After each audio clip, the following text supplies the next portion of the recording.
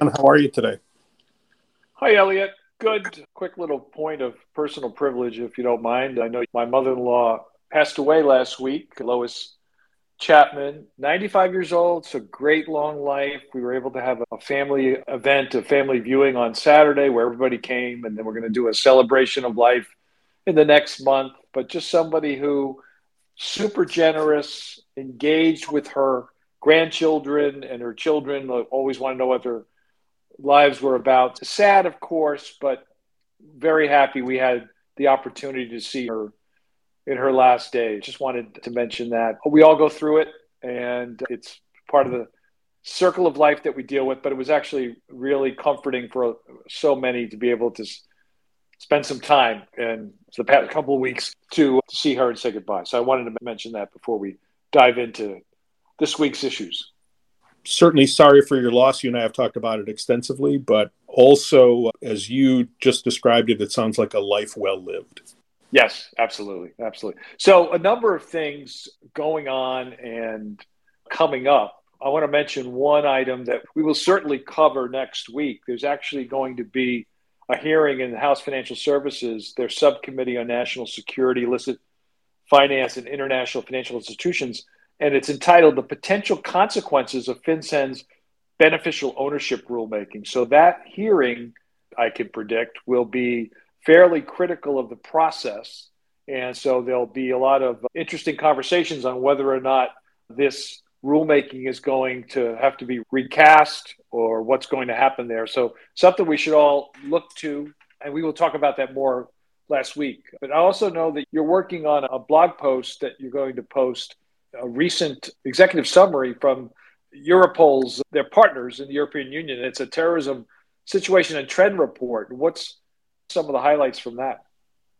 First, for those of our audience members who aren't familiar with Europol, and I'm quoting here from their website, their mission is to support EU member states in preventing and combating all forms of serious international and organized crime, cybercrime, and terrorism.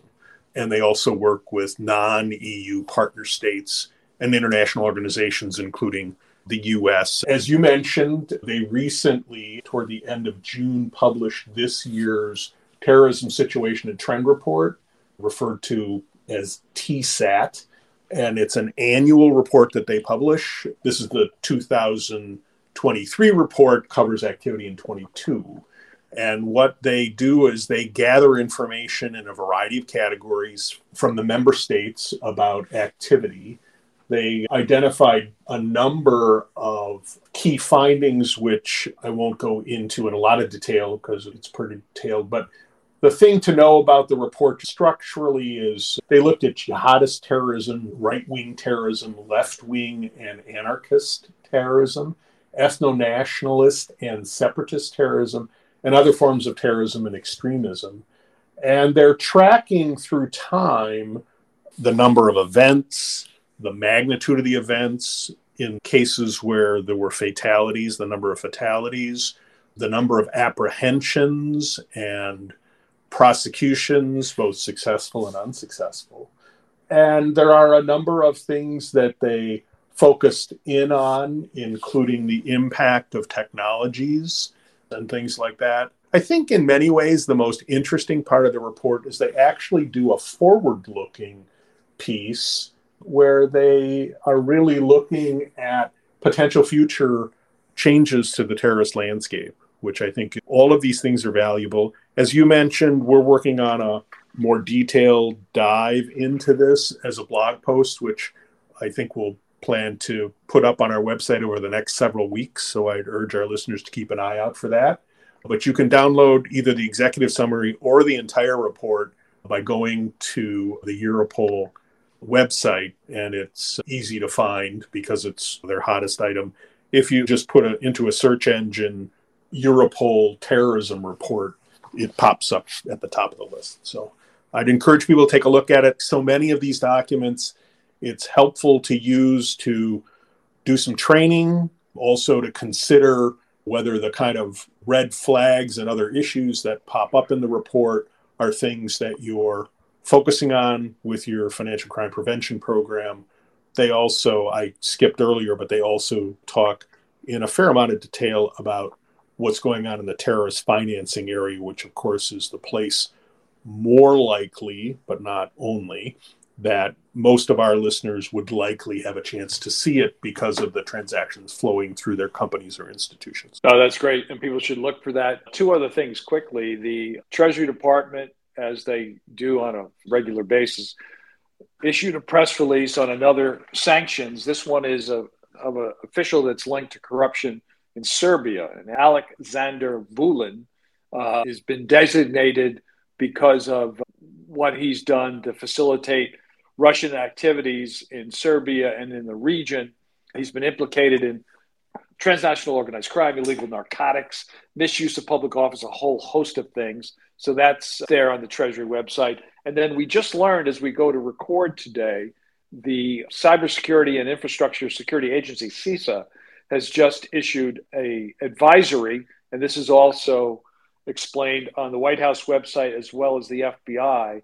And the issue is in June of this year, the Federal Civilian Executive Branch identified suspicious activity in their Microsoft 365 cloud environment.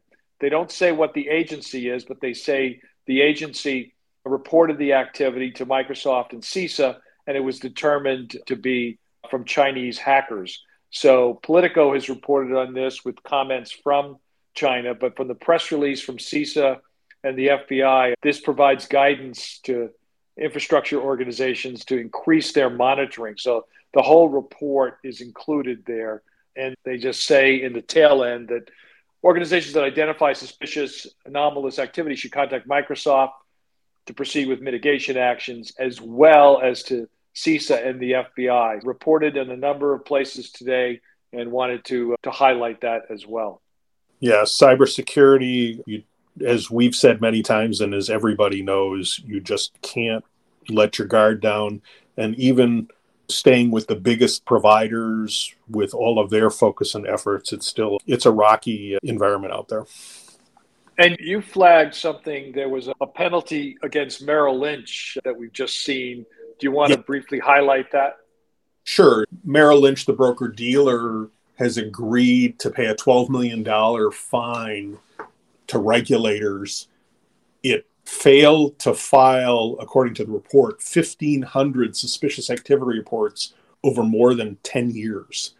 And apparently the reason the reports were not filed is that rather than having the threshold in their, it doesn't say this, but presumably in their monitoring system at $5,000, which is a simplistic way of saying what the SAR filing threshold is, it was set at $25,000.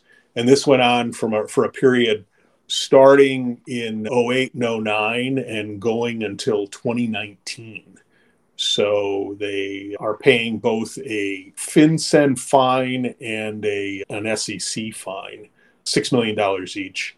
The interesting thing to me is, I'm sorry, I think I said FinCEN, it's FINRA, and that fine is, in addition to the SAR filing failures, also other weaknesses in their program. As we were talking before we started recording, the thing that struck me is, how does a threshold error like that not get picked up either by internal audit in an earlier FINRA review or by your own ongoing program review? Double checking thresholds just seems like it would be part of the checklist of what you do, not every day, but periodically. And certainly I would expect a comprehensive internal audit to pick up something like that. No, that makes perfect sense. So take a look at that when you get a chance. Just want to mention that, again, on July 27th, we'll be doing a webinar talking about the outcomes from the June FATF plenary. I have a couple of podcast interviews lined up. One will be on sanctions, and another one will be covering the world of antiquities issues. So we're looking forward to that. And then I just wanted to mention, you and I got contacted from our director of global training, Mike Scheidel, who reminded us that July is, quote, wild for wildlife, unquote, month. And so wildlife trafficking being an issue that our clients and our community pay attention to is something that we've certainly highlighted in the past with blog posts, but Mike reminding us that this is the month for that. People should take a look at what we've produced and other relevant sources on an issue that obviously is environmentally sensitive. It affects the movement of illicit funds and a variety of issues that way as well. Yes, and I mentioned last week and want to mention again that we've launched a new podcast series called AML Conversations, the Solutions series, and it focuses on how-tos in various areas. The first sequence of them is related to how to select and implement a transaction monitoring system, and the second episode in that part of the series is going to post next week. We urge you all to watch for that. And if you didn't listen to the first one, it's already available on our website, also on SoundCloud and wherever you get your podcasts. We look to bring you more in that series. We're also in the process of putting together what we think will be a very informative section of the series focused on artificial intelligence, helping all of us understand what it is and what it isn't, and how it can be a useful tool in financial crime prevention. That sounds good, Elliot. Have yourself a good rest of the week, and we'll connect again next week. Sounds great, John. You have a good week too. Bye-bye.